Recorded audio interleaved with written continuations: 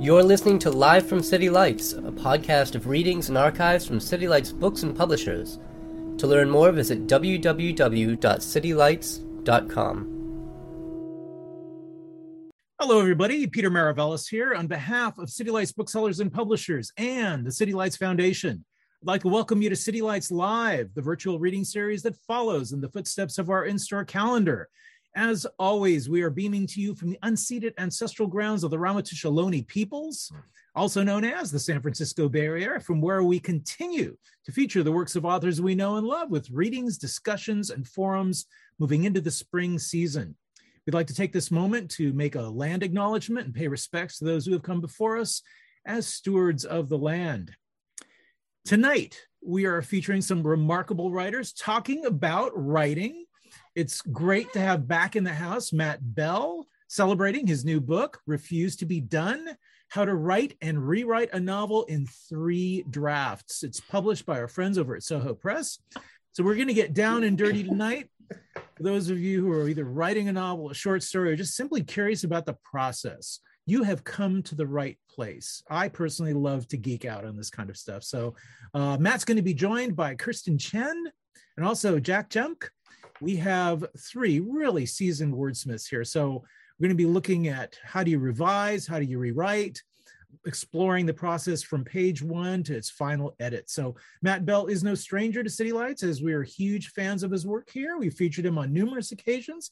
He's the author most recently of the novel Appleseed, a New York Times notable book, also Scrapper, and In the House Upon the Dirt Between the Lake and the Woods, which is my favorite title of all time.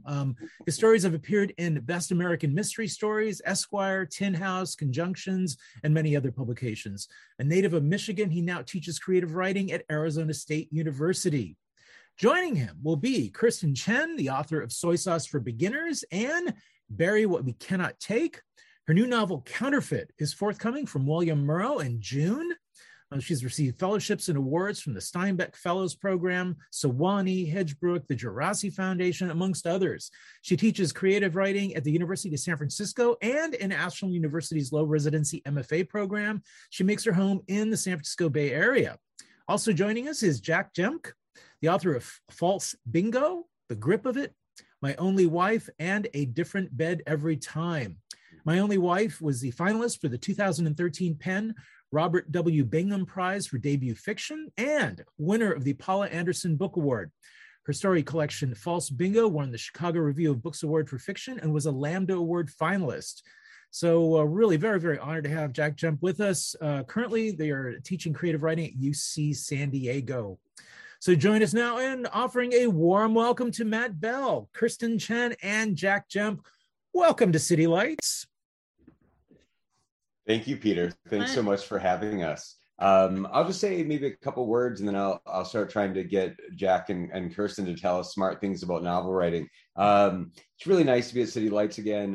When my first novel came out, my first book event was at City Lights. So I've been, as long as I've been publishing books, I've been launching them at City Lights, which means a lot to me.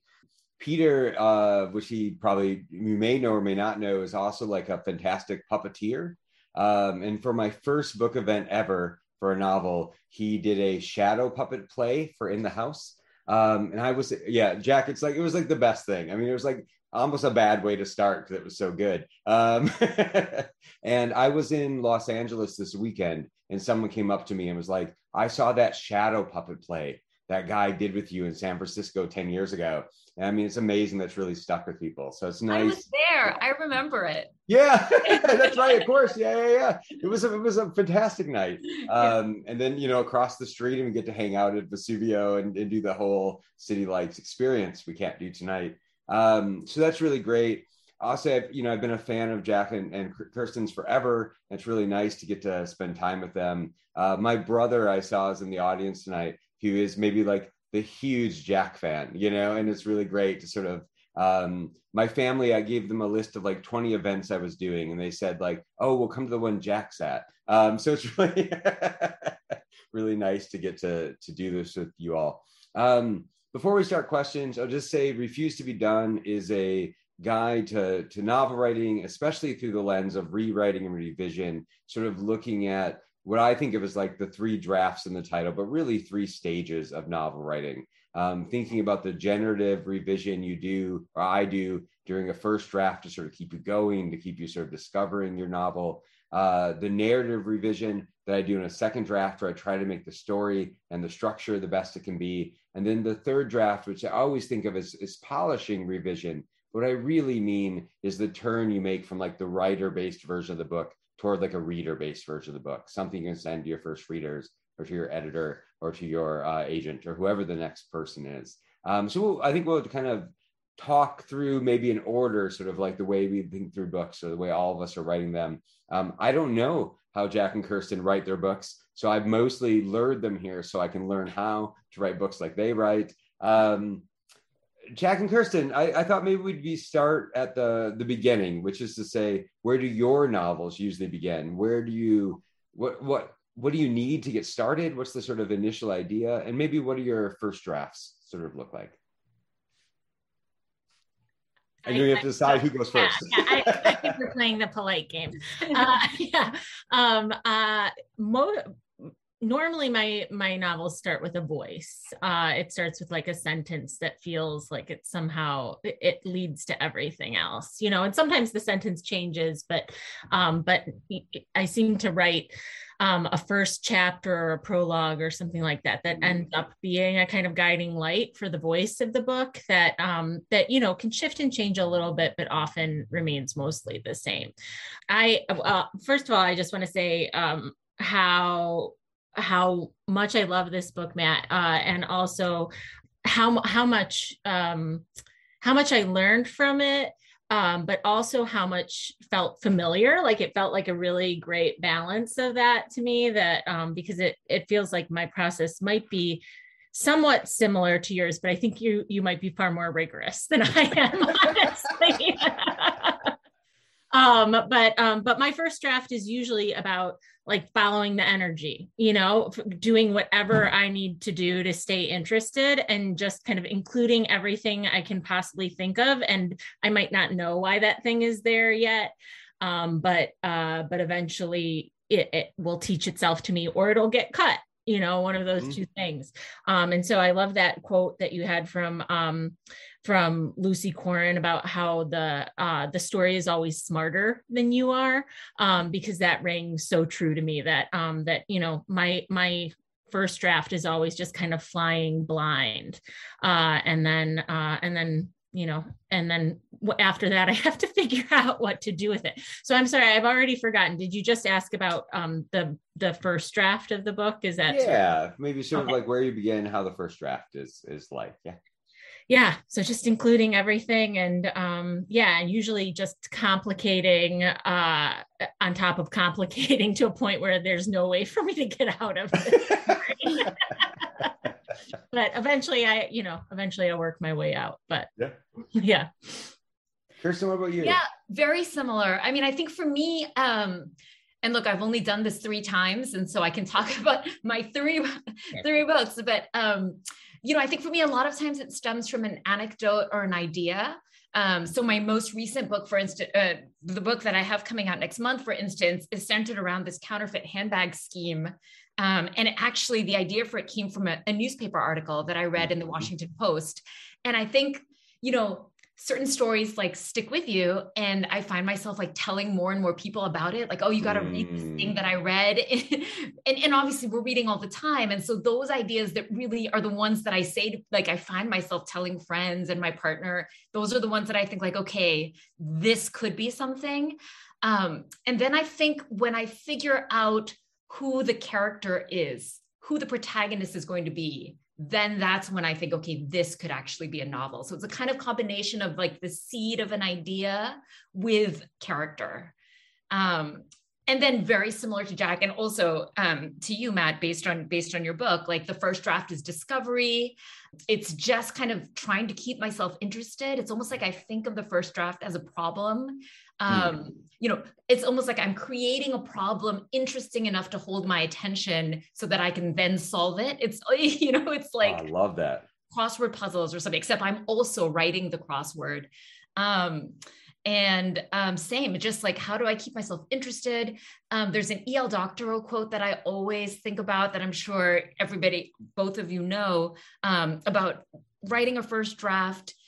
Actually, he says this about writing a novel in general, is driving a car through the fog and you can only see 5 feet ahead, but that's all you need to get to the end. And that's really how a first draft feels to me.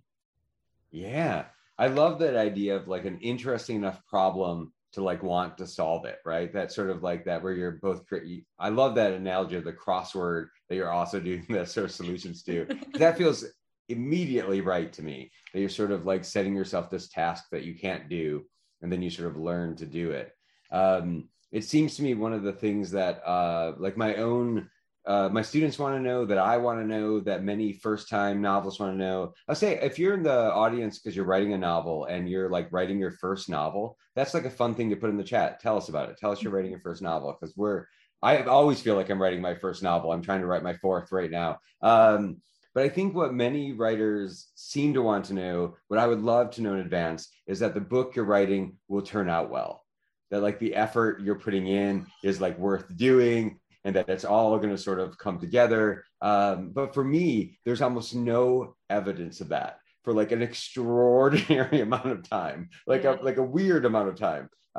So one of the things that I have to do is forgive myself and then like suspend judgment. Like I don't have to decide right away if it's good or not. And so I was wondering, I can see you nodding, so I know you've had similar experiences, but how do you sort of suspend judgment as you're writing this first draft? And just like cheers to Nicole and Jeff and Lauren and Elizabeth and Megan and Lorenzo in the chat who are all writing their first drafts. We're glad to be writing our next novels with you all. How do we do it? How do we not get freaked out while we're writing a first draft? Please tell me. I think the first thing that was really helpful for me to think about when I was working on my first 2 books was just understanding that none of the pages were wasted, even if I ended up throwing them out, because I needed practice, right? And, I needed to get better as a writer. And so all the wasted pages on the novel draft that ended up not even being short story ideas, like I just, kept in mind, like, those are going to make me better, even if I don't end up publishing. And there are plenty of pages that I didn't end up publishing. And so that's one thing. And then I think now, with a little bit more experience, I kind of trust in my diligence. And like, if an idea doesn't work right away, I think like, well, I know what it takes to get this, it's going to take 10 rounds, 15 rounds, whatever it is. But like, I trust in my work ethic. So I think the combination of both of those things really helps me. Yeah. I want to get like trust in your diligence, like tattooed on my body. Like that's like, what a great line. That's like you can dig your way into a good idea. I really believe. Jack, what about you? I feel like I have a similar situation in that I don't have a lot of the doubt doesn't set in the first draft. For me, it feels like it sets in later, because the first draft, I'm still convinced that I might be able to save it, and it's just kind of fun to be accruing all of I usually call it the critical mass of raw material that you need to kind of move on to the second draft. So to me, I don't have a lot of doubt in the first draft, but I mean, I don't know why exactly. But yeah, I mean, I think that I agree with the idea that, every time I start another book, it feels like I haven't learned anything from the last draft, or the last book project rather. But I realized recently that, because it's just trying to figure out a whole new puzzle, but I realized recently the one thing that I do have is the knowledge that I was able to work through issues before. And so hopefully I'll be able to do it again. Yeah. I just want to add, Kirsten, go ahead. If I could add something to that, like, I reach a point in every book where I think like, there's no way I'm going to be smart enough to solve this problem. But that's how I know I'm on the right track, right? Like it means exactly what you were saying, Matt, like the story is smarter than you are. It's like, I hit that point because I wrote I set out I made a good problem for myself. Like you have to stretch to really finish the book. And that's how you know that you're improving as a writer, that this is the right book to be working on for me, you know? Yeah. Before I'd written a novel, I saw Anne Carson give a talk, I think when Antigone came out in Ann Arbor, where I was living at the time. And someone in the audience asked her, like, why have you written so many different kinds of books? And she was like, you want to write a book, you learn how to write that book, the book is finished, then you want to write another kind of book and you learn how to write that kind of book. And I'm like, right, that's the goal. I want to be a person doing that. Like, I want to always be like sort of pushing in that way. But I think, like Jack said, the feeling that you've been through this before is incredibly reassuring. That's the thing. It's hard to convince my novel writing students. When I teach novel writing, I make students start from nothing and write together. So it's like I teach generative novel writing classes. And it's hard to convince them after like a month of work, like, you'll solve all of this. Like, it will be okay. Like, it's going to work out, you know, because you immediately get into the mess and you're like, how do these things go together? How do these parts sort of coalesce? Do you have a rule for like what's allowed into a draft or what has to be kept out? Is there sort of like a filter? Like, you start with an idea, I'm going to write about counterfeit handbag industry or something, right? And I wrote a book that started with an industry, right? I'm going to write about legal metal scrapping in Detroit, right? So I started with like a thing. How do you know what goes in and what stays out in the first draft? Anything goes in the first draft, I think. I think it's too hard to kind of, looking ahead has never been my strength. Like, I'm just not a writer who's able to outline very well. You know, I can't you say this in the book as well, like, you know, don't try to outline before you write if that's not natural. But I'm also not a person who's very good at seeing the shape of the story. You know, I'm very lucky that I have first readers who really excel at that part of it. So for me, I think it would be too difficult if I started kind of putting constraints on anything too early on. Yeah. What about you, Jack? Yeah, I would say that generally anything goes, but there have been times where I've started to write other character threads into a story, or I've started to wonder, oh, well, what if I also talked about this idea through what's happening in the book? And, you know, I've gotten started and realized that adding that into the mix was going to be the tipping point where the project became too much for me to manage altogether, you know? And so realizing my own limitations and saying, okay, save that for the next project, you know, like, you know, that thing that everyone says about how you just keep writing about the same things over and over again, you know? So I know that there will be some opportunity for something like that in the future if it still feels like it's alive to me. But yeah, generally anything goes. Yeah. I think I'm in a similar place to both of you. I think I wrote 2 novels before my first novel that sort of were just drawer novels, right? I wrote them, immediately went into a drawer. Like, I sort of knew that's what they were. And when I was writing in the house, I just had this rule, I think because I didn't really know how to write a novel, was like, everything I get interested in while I'm writing this novel goes in the novel. And for a long time, that really worked, right? It was just like the initial idea could not have sustained 300 pages, but I got interested in other things and they sort of went in. And in my most recent novel, there was like a year where I'm like, I don't know how these things connect. I don't know how these things are in the same book.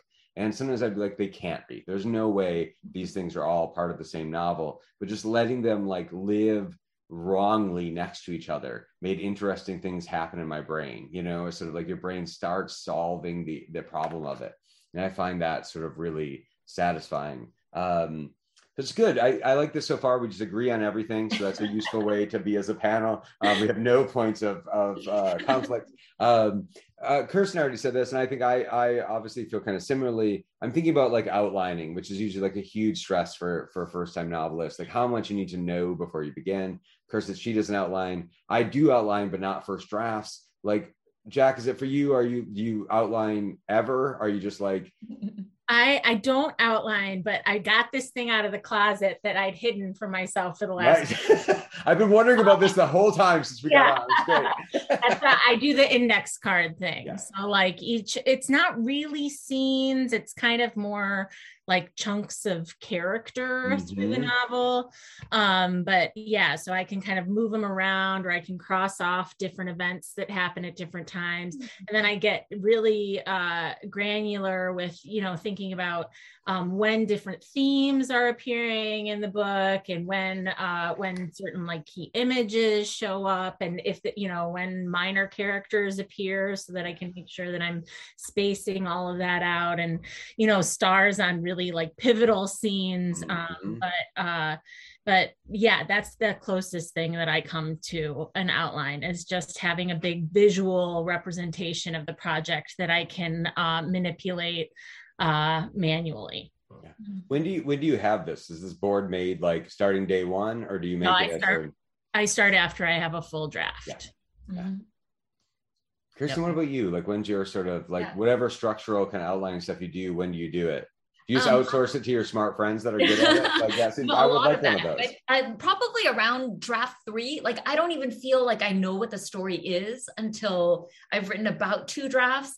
But it's interesting because right now I'm trying to outline, you know, my agent is trying to sell a novel early in the process. And so for the first time, I shouldn't even jinx it by saying that out loud, but I did. Okay.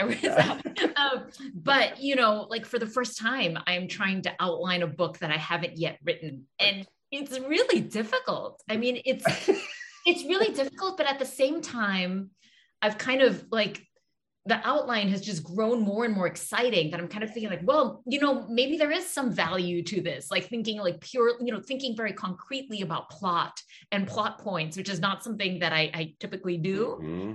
And now I'm like, maybe the book will be better because I was forced to do this. So I don't know. I'm just experimenting with this right now, but it's an interesting thing to have to work in a way that isn't always natural.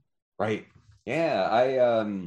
I tried to write the 100 pages you use to sell your book before your next one comes out thing after my second novel. And I really for me, almost couldn't. I think I might be able to now. I don't think I had the plot brain that I have now. Mm-hmm. And one of the ways I've developed my plot brain is by teaching novel writing, because students come to me with these what do you do? And I'm like, I should have an answer for this. And I feel like I've gotten better about other people's in some ways. Maybe I'm trying to become the smart friend who knows how to help in some way. For people who haven't read the book and Refuse to Be Done, I talk about my sort of process, which is I don't outline really at all in a first draft. I sometimes see things down the road, but I'm not really this is the structure of the book. And then I reverse outline my first novel. So I make an outline of the novel I've written. And then I revise that into sort of a plan. And that's worked for me. But even in that second draft, it changes a lot. So writing from the plan I've made. In my novel, Appleseed, there's a narrative that I think is a heist. It's really a heist narrative is how I thought about it. But I figured that out at the end of the second draft. I was like, oh, it's a heist. I had to build it all backwards, which is a really structural sort of thing. So it's interesting to figure out when is best to do that. Probably worth saying that if people in the audience are outliners from day one, there's nothing wrong with that, right? This is just we maybe are not those people, which is fun. I wondered if we could talk about research, which feels like the other big stressor for early writers. I just saw both of you make faces. I'm a big outliner. Our big researcher. This shelf behind me is my research shelf. And sort of my research is covered up with these books. But I often start out a novel with a book where I'm this is what I'm writing about, or this is what I'd like my novel to be like. I want it to be like this book that I love. And then as I write, I kind of fill this shelf. And when I'm done, I box it all up and put it in the closet, and I start filling it for another book. Kirsten, I know you went to China and Hong Kong to do research for Counterfeit. You did some in-person research there. Jack, my remembrance is that your forthcoming novel, Total Work of Art, was also extraordinarily, maybe heavily researched. It's a historical novel, right? I'd love to hear about maybe when in the process you do the majority of your research. Do you do it before? Do you do it in process? Do you at the end? And if you have any rules surrounding your research practices, are there things that sort of, this is the best practices for research? Gosh, research is so hard. No, I had a heavy sigh because from the last book that I wrote, What We Cannot Take, is a historical novel set in China in 1950s, and research was the single hardest part of the book. Yeah. And the reason I sigh is because my third novel, Counterfeit, was actually a reaction to that book. And I said to my partner one day as a joke, you know, the next book I write is going to require zero research. And so it's going to have to be about a topic that I already know about. So it's going to have to be about designer handbags. And then that book grew into a book about counterfeit handbags that ended up taking up a whole bunch of research because I knew nothing about that. And so, yeah, research is inevitable no matter, even if you think you're writing about a topic you know a lot about, research can only help.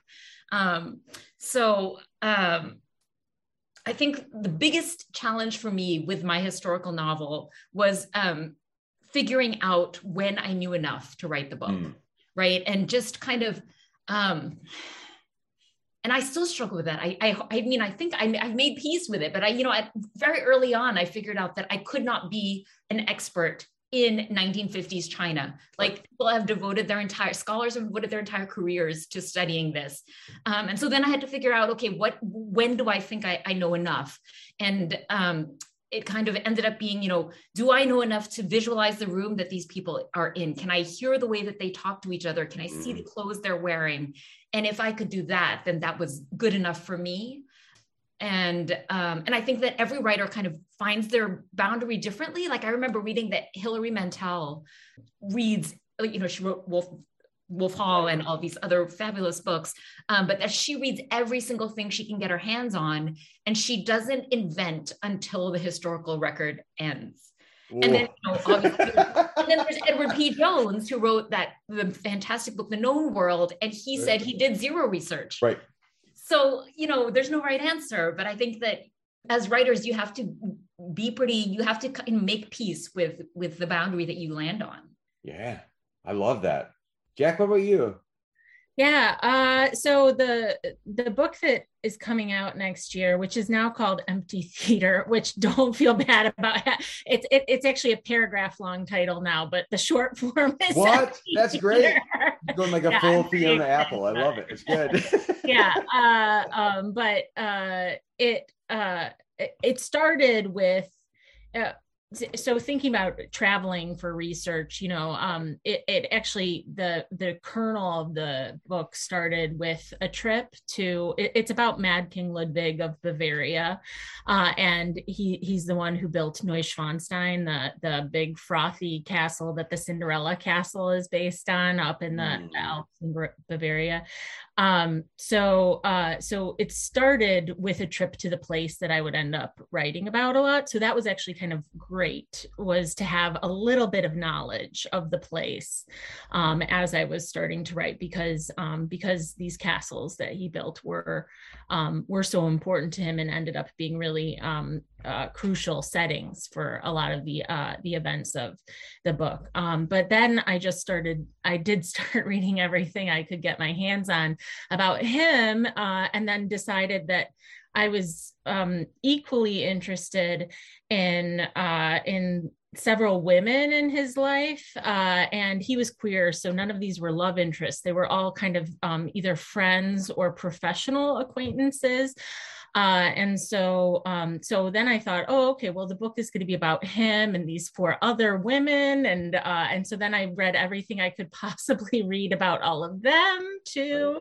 And wrote 3 of the 4 other storylines, and realized that Cosima Wagner was a storyline this is an example of one of the things where I realized I cannot possibly take this on. Like, I can't take on Wagner's full legacy if it also includes Cosima, because she was more anti-Semitic than Wagner was. And so I was like, I can't write this book with like accounting for her behavior, So yeah. And now the book is actually just hit Ludwig and his cousin Sissy, and the other people are kind of in the background of the scenes, but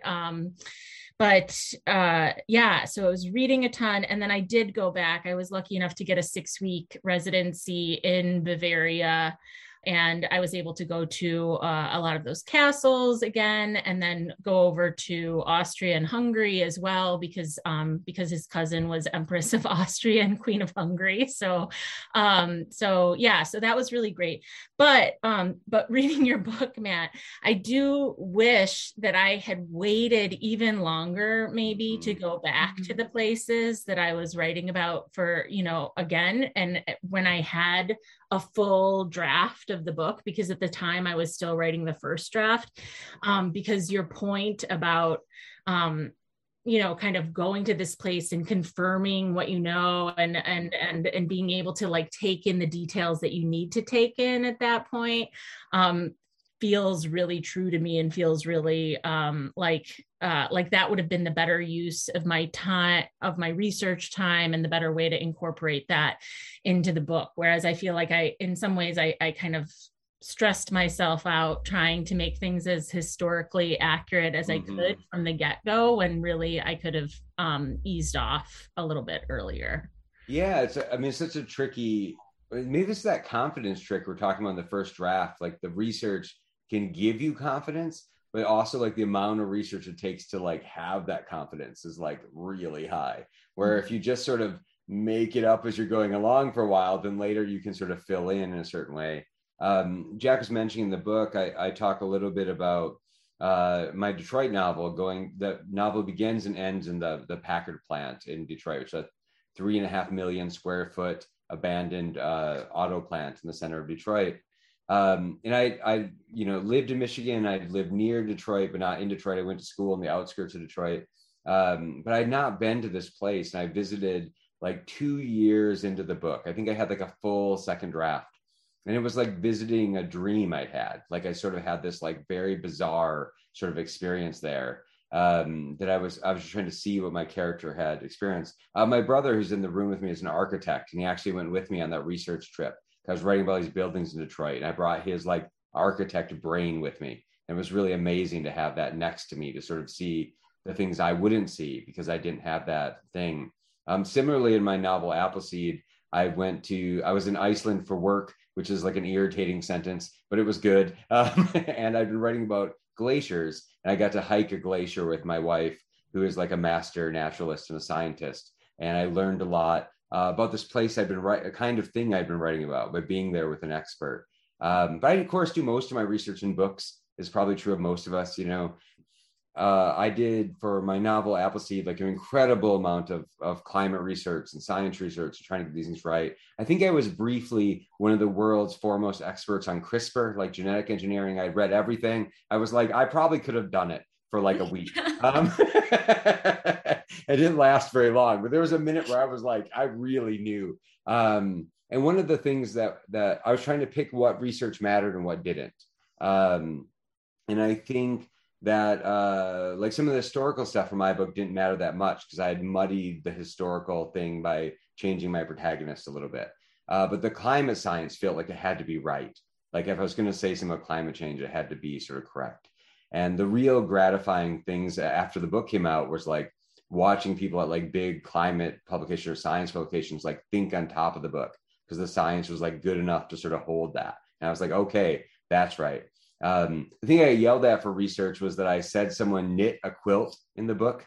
And I got an email that was like, you don't knit quilts, you sew quilts, you quilt quilts, you make quilts, but you don't knit them. And I tried to complain about that email on Twitter, and like Textile Arts Twitter came after me and was like, you're wrong, you're the person who should back down here. I feel really good that the main thing I got wrong in my 500-page novel was how you make quilts. Seems fine. I'd be curious to know about this for you all. One of the things people also seem sort of stressed about in first drafts or writing novels first time is feedback, when you get it, what you want from it. I'd just be curious when you show pages to other people and what you want from them when you're doing it. Yeah.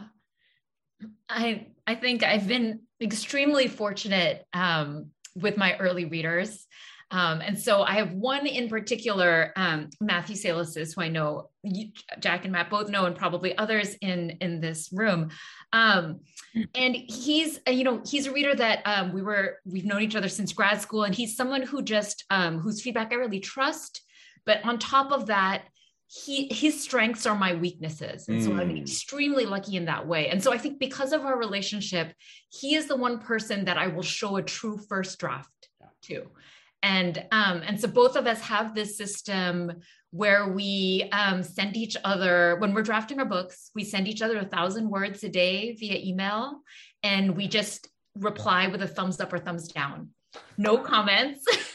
The idea is to kind of just like make it something that we can actually keep up with. Like, because like if you have to give feedback, that takes a lot of time. And all you really need to know, or all I really want to know in a first draft is this good enough to keep going? And so that's what thumbs up means. And if it's thumbs down, it just means go back and rewrite. It doesn't just mean, but I just, that's a sign that, those 1,000 words you can go back and rewrite. And for me, it is the most freeing way to draft because it just makes the stakes feel so low. If 1,000 words, if it's not good enough, I'll go back, it just kind of simplifies the whole process. And, if I get enough thumbs up in a row, then I can get to the end of a draft that way. And it's a system that really works for us. I love that you two are just doing like gladiatorial combat. It's just sort of like, well, we were like, how do we make this like not so much work for each other, that you could actually do it every day if you're indeed writing every day, which is not always the case. Yeah. But I want to know how you feel on the thumbs down day. Right. But that's the thing. I would die. I would just quit. You have to find the right person. If my partner did that to me, I would, we wouldn't still be together. Like it has to be, you have to have the right time. And look, thumbs up, thumbs down may not work for everyone. Right. And the thumbs down doesn't mean you're a bad writer. It means like this part isn't as good as the thumbs up parts. Yes. Devise these 1,000 words before you go on. That's all it means, Yeah.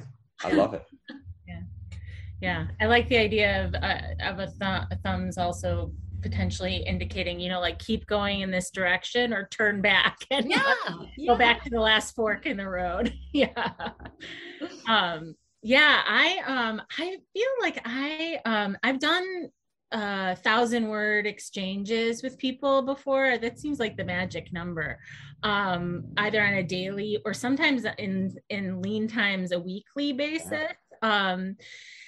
And that's been good to kind of like get myself to recommit to a regular practice. But in general, in terms of actually like reading and responding to the work, I feel like I usually am kind of protective with my drafts and save them until, I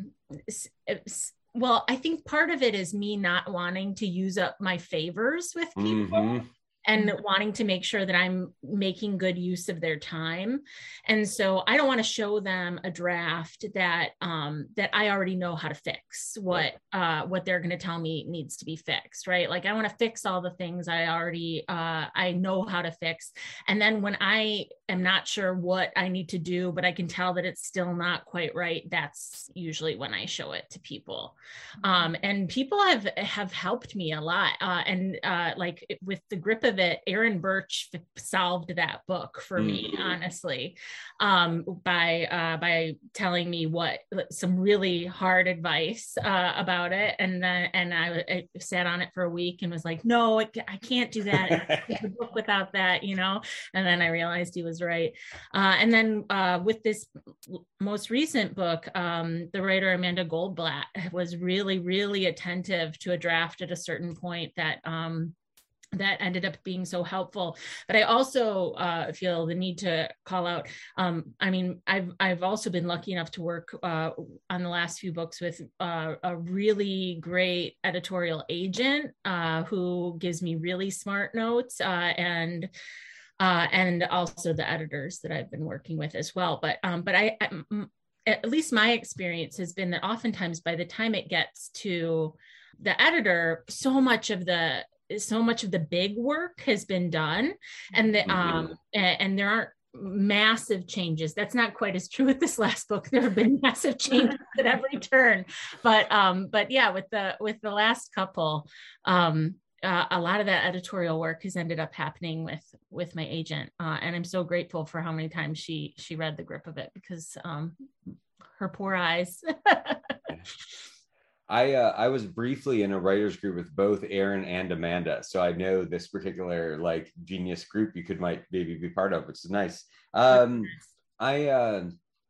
like a really, really late feedback person. Like the truth is, I think everything that's in Refuse to Be Done, I don't show it to anybody until I've done all of that, which is like extreme lateness. That's way later than normal people. I think maybe an unhealthy lateness. And I think for me, it's part of like my books sound like bad ideas.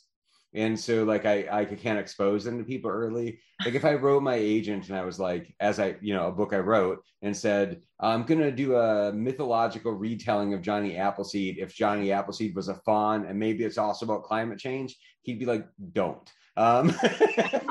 Maybe he wouldn't, but I worry he would be. And I would get crushed, right? But I think I have different kinds of feedback as I go. Like I have friends that I share interests with. There's an environmental philosopher I work with that we spend a lot of time together, like drinking on Wednesday afternoons. And like we kick around the ideas of the books a lot, right? Like we're working on similar things. And I've also been thinking about how much teaching is part of my like not needing feedback, because I'm with I can see one of them in the participants list right now. I'm with these great MFA students and really smart writers. I get to talk about writing. I get to talk about process with people. That sometimes means I don't have to show them my pages, because I'm getting like how do you write a novel? How do you sustain writing a novel? How do you be an artist? Kind of like feedback, even if it's not on like my sentences. Mm-hmm. And then I'm like Jack, like I want at the very end, I want like people to take as far as I could go and then help me go further. I love being edited. I'm so grateful for the amazing editors I've had in my life that I really want to take it to that stage. I'm going to ask one more question, but I know there's a couple questions in the chat I'll scroll up for. But if you have questions for the group of us, for anyone in the group, put them in the chat and I'll ask them in a second. One of the things I did not anticipate somehow, because maybe I'm not smart enough to see it, in this book tour for Refuse to Be Done, the question people really want to know is, how do you know when you're done? It's the only thing people really want to hear from me is like, when can I stop? And so what I'd love to hear from you two is, how do you know when you've hit that place where like, it's time to send it to my agent, it's time to like, it's now somebody else's like thing to shepherd, like you've done your major work on it? To be honest, like I depend a lot on external feedback. It's really hard to tell on your own. It just is. I mean, I think I also I do get to a point where I get really, really sick of the book, and I can't, and I just can't, like, I can't, like the idea of looking at it one more time kind of weighs on me. And so maybe a combination of those things, that's kind of that's a signal to me, like, okay, maybe I've taken it as far as I can go. Yeah, like a combination of like despair and a good friend. Yes. Right? Like, yes. Jack, what about you? Yeah, I think that sounds about right. It helps someone else telling you that they think that it's ready. Yeah, it definitely helps. But I think for me, sometimes it's a certain amount of intuition, or it's like a surrender, where you're just like, this is the most I can do with this. Like I really, whatever else I have to learn, I've got to learn it on the next project, because there's like a point of diminishing returns, I think. Yeah. There's like maybe 2 points for me. One is like, and this is in Refuse to Be Done too. Like there's like a point where I'm like, it's good. And then there's some things I do like really push, like these sort of late stage things. But I really liked your idea of like, I have to learn the rest of it on the next book. I think every book I start writing, I'm like, it's about these 10 things. And at the end of the first draft, I'm like, it's about these 5 things. And like later, I'm like, it's about these 2.5 things. At the end, I'm like, it's that one thing. Cool. I'm going to write more books. And the real joy is that you are going to write more books. Like that's the reason to sort of keep coming back to the sort of the well in some way, I think, in that way. Let's take are you game? We'll take some questions. Yeah, that's it. I'm going to roll back a little bit and ask a couple that are a little farther up. There were a couple questions about outlining, like what is an outline if it's not written before the start, and we say more about the post-draft outline. Can I, like, if there is an outline that's useful to you in your process, what does it look like? What do your outlines look like, or what do your structural notes look like? I mean, obviously, Jack, you're showing us the board behind you, but like, or Kirsten, maybe you want to start, but like, what's sort of a useful kind of outline for you? What is it accomplishing? Yeah, I mean, I actually think of the outline as like a map for the book. So like, let's say draft 2 or draft 3, I go through and I just write one sentence for each chapter. And it's kind of like, what is the essence of each chapter? And I find that, and then I tape it to my wall so that when I'm like juggling the 10 things, because I haven't narrowed them down to 5 or 2.5 yet, I can go back to that. I just look up on my wall and I think like, okay, this chapter is about this.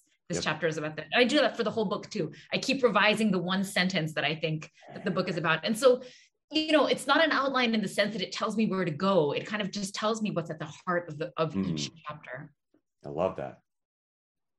Yeah, I think, another way of maybe thinking about the cards that I put up on the wall is, I also think a lot about those arguments at the start of the chapters of Blood Meridian, Matt. Yeah, love the argument. And so, if there are people who aren't familiar, at the start of all of those chapters, Cormac McCarthy writes, you could read it almost as like a little fragmented paragraph or something where it just sort of between bullets says each of the things that will happen in the chapter coming up, where location changes and action changes. And so I feel like, or major events rather. And so I feel like that's essentially what I'm putting on the cards. And actually I feel like sometimes, which I'm not saying this is a good thing necessarily, but the outline is a way, or the cards are, these kind of arguments that I sometimes put into a Word document,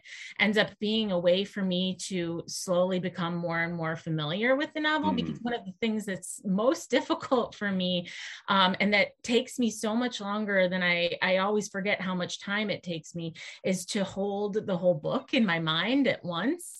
And so to have this kind of shorthand document or map on the wall where I can remind myself of what's happening, when, and to who, is a way of trying to learn the book, because it's always startling to me how unfamiliar I am with the story. Like I just I'll rewrite the same scene in 2 different spots in the book. And then I'll realize, oh my gosh, I have to cut one of these. I hadn't realized I'd written this already, So it helps me work out the story and even out those, the pacing issues and plot and stuff, but it also is just helping me, learn the book myself. Yeah. I love that. I think, one of the real nightmares of novel writing is that there's like a limit to how much prose you can hold in your head at once. And I think when I was in grad school, I was finishing my MFA, I started writing these really long stories because I didn't want to be friends with people, I guess. And I was turning in these like 40-page stories for workshop. But I think like 30 or 40 pages is like the max prose I can hold in my head at once. I can sort of remember on page 35 a thing that happened on page 1, and I can tweak toward that. And so in a novel, it becomes a mystery almost immediately, right? Where like, I just don't know what's happening in the rest of the book. And I usually write a couple hours a day, 5 days a week is my normal drafting. That's the most I can draft without being sloppy. And then at the end of a draft, or at the very, very end of the editing process, I work these crazy long hours. I work like 6, 8, 10-hour days. So I often have to do it in the summers for me or on break or something. And the goal is really just to jam the whole book in my head, is to like be able to like do that thing where like I'm on page 400 and I'm like, oh, this is resonating with this thing on page 22 or something. And it's the only part of the process, I think, where I'm like a movie writer, or I'm like a crazy person who like shouldn't be allowed near other humans, is like not fun to be around. My wife is always like, are you going to be like this for like a while? Like, it's sort of like, it's really unlikable, but I'm just so full of the book, and I can only do it for a little while. But there's a really sort of hard limit on that. I think we're kind of running into the last questions. We might have a chance to answer Jeff's question about MFAs, but I want to, if we can, be sure we answer Andy Rose. Andy, it's nice to see you, about this question of Steve Almond's. He said, I saw Steve Almond at a book event a few weeks ago, and when I asked about novel writing and process, he said something like, you need to embrace your curiosity and outlast your doubt, which feels entirely correct to me. Any thoughts on that last part? How do you outlast your doubt and not get derailed by it? For me, it's just about making a regular practice where I keep showing up and keep writing through those moments where you don't know what you're doing, because if you just say, okay, I'm going to show up, every day or 5 days a week or whatever your schedule is, or the 3 days a week you can get 20 minutes or whatever it is, if you just keep showing up, like eventually you'll figure it out, but it might take a while to, where you're really convinced that it's not working, but you're thinking about it that whole time, you're thinking about it and you're trying things that eventually, if you hadn't tried them, you wouldn't get to that point where you figure out what it is the book really does need. So, yeah, I mean, a regular practice is the only answer for me, I think. Yeah, same. And I alluded to this a little bit earlier, but I think also acknowledging that the doubt is what is keeping me interested in the project to some extent, that without the doubt, I wouldn't want to work on this book. So yeah, that's my kind of imperfect. Yeah. I mean, I think that seems so important. We talked about this at the beginning, of course, because of Kirsten's earlier answer, but I meet over and over people in the community, students, other people at book events who want to write a novel. And they're like, I'm not ready to write this book. I'm going to write this other book until I'm good enough to write the book I really want. And you become the person who can write your book by writing it. And there's no other way to do it, as far as I know. And in every book, I feel like in some ways I'm starting over. The thing I really retain is what Jack said at the beginning about, like, I've been through the stages. So I recognize some of the doubts. I recognize, like, I will get through this. It'll sort of be okay. This is part of it. And I'll just second Jack's like regular writing practice. People sometimes get angry if you talk about like writing every day. So let me just say, for me, writing many days is good for me. I try to write 5 days a week. That's my ideal. And I try to look at or touch my book every day when I'm in like a writing phase. Even if it's tweak a sentence, even if it's open it up and just like look at the document and like literally read some of it. The times I lose faith in my book is when I'm longest from the draft. I haven't looked at the draft in 2 months. I'm like, that must be a bad book. And it's very hard to get back into. But if I'm touching it and I'm sort of thinking about it, then it usually stays present in my mind in sort of engaged way. I'm going to signal to Peter that he can come back and start saying goodbye. And I will maybe just filibuster for a minute until he arrives. He's here. And I'll just say, Jack and Kirsten, I admire you both so much, and really a pleasure to get to talk about you and to learn from you tonight. So thank you so much. And thanks to everybody in the audience for being here and for letting us, pretend we know what we're doing, which I appreciate. Peter, it's your floor. Yeah, man, this has been such a pleasure, and ever grateful to your generosity and the candidness around talking about these things. So Matt, Kirsten, Jack, thank you so much. And thanks to all of you in the audience for all your great comments and engaging with us in this way. Buy a book. We posted links in the chat. Also links to all the other books that our participants have done. Also want to remind you, City Lights is actually open for business. We're open 7 days a week from 12 till 8 p.m. every day. So come on down, browse our stacks. We miss you. We'd love to see you. Tonight's event has been made possible by support from the City Lights Foundation, continuing the legacy of our founder, the late Lawrence Ferlinghetti, through public events like this one, a publishing program, and educational outreach, all dedicated to sustaining a vibrant community of readers, writers, and independent thinkers. So be safe, everyone. Be well. We hope to see you all again very soon. Matt, I will give you the last word. Thank you. Thank you all for being here. Thanks again to Jack and Kirsten and Peter. Thank you to everybody in San Francisco and from across the country joining us. Good night, friends. Thanks for listening to Live from City Lights, a podcast from City Lights Bookstore and Publishers. Our theme music was provided by Axolotl. All City Lights events are free. To see upcoming events at City Lights Bookstore in San Francisco, check out www.citylights.com/events.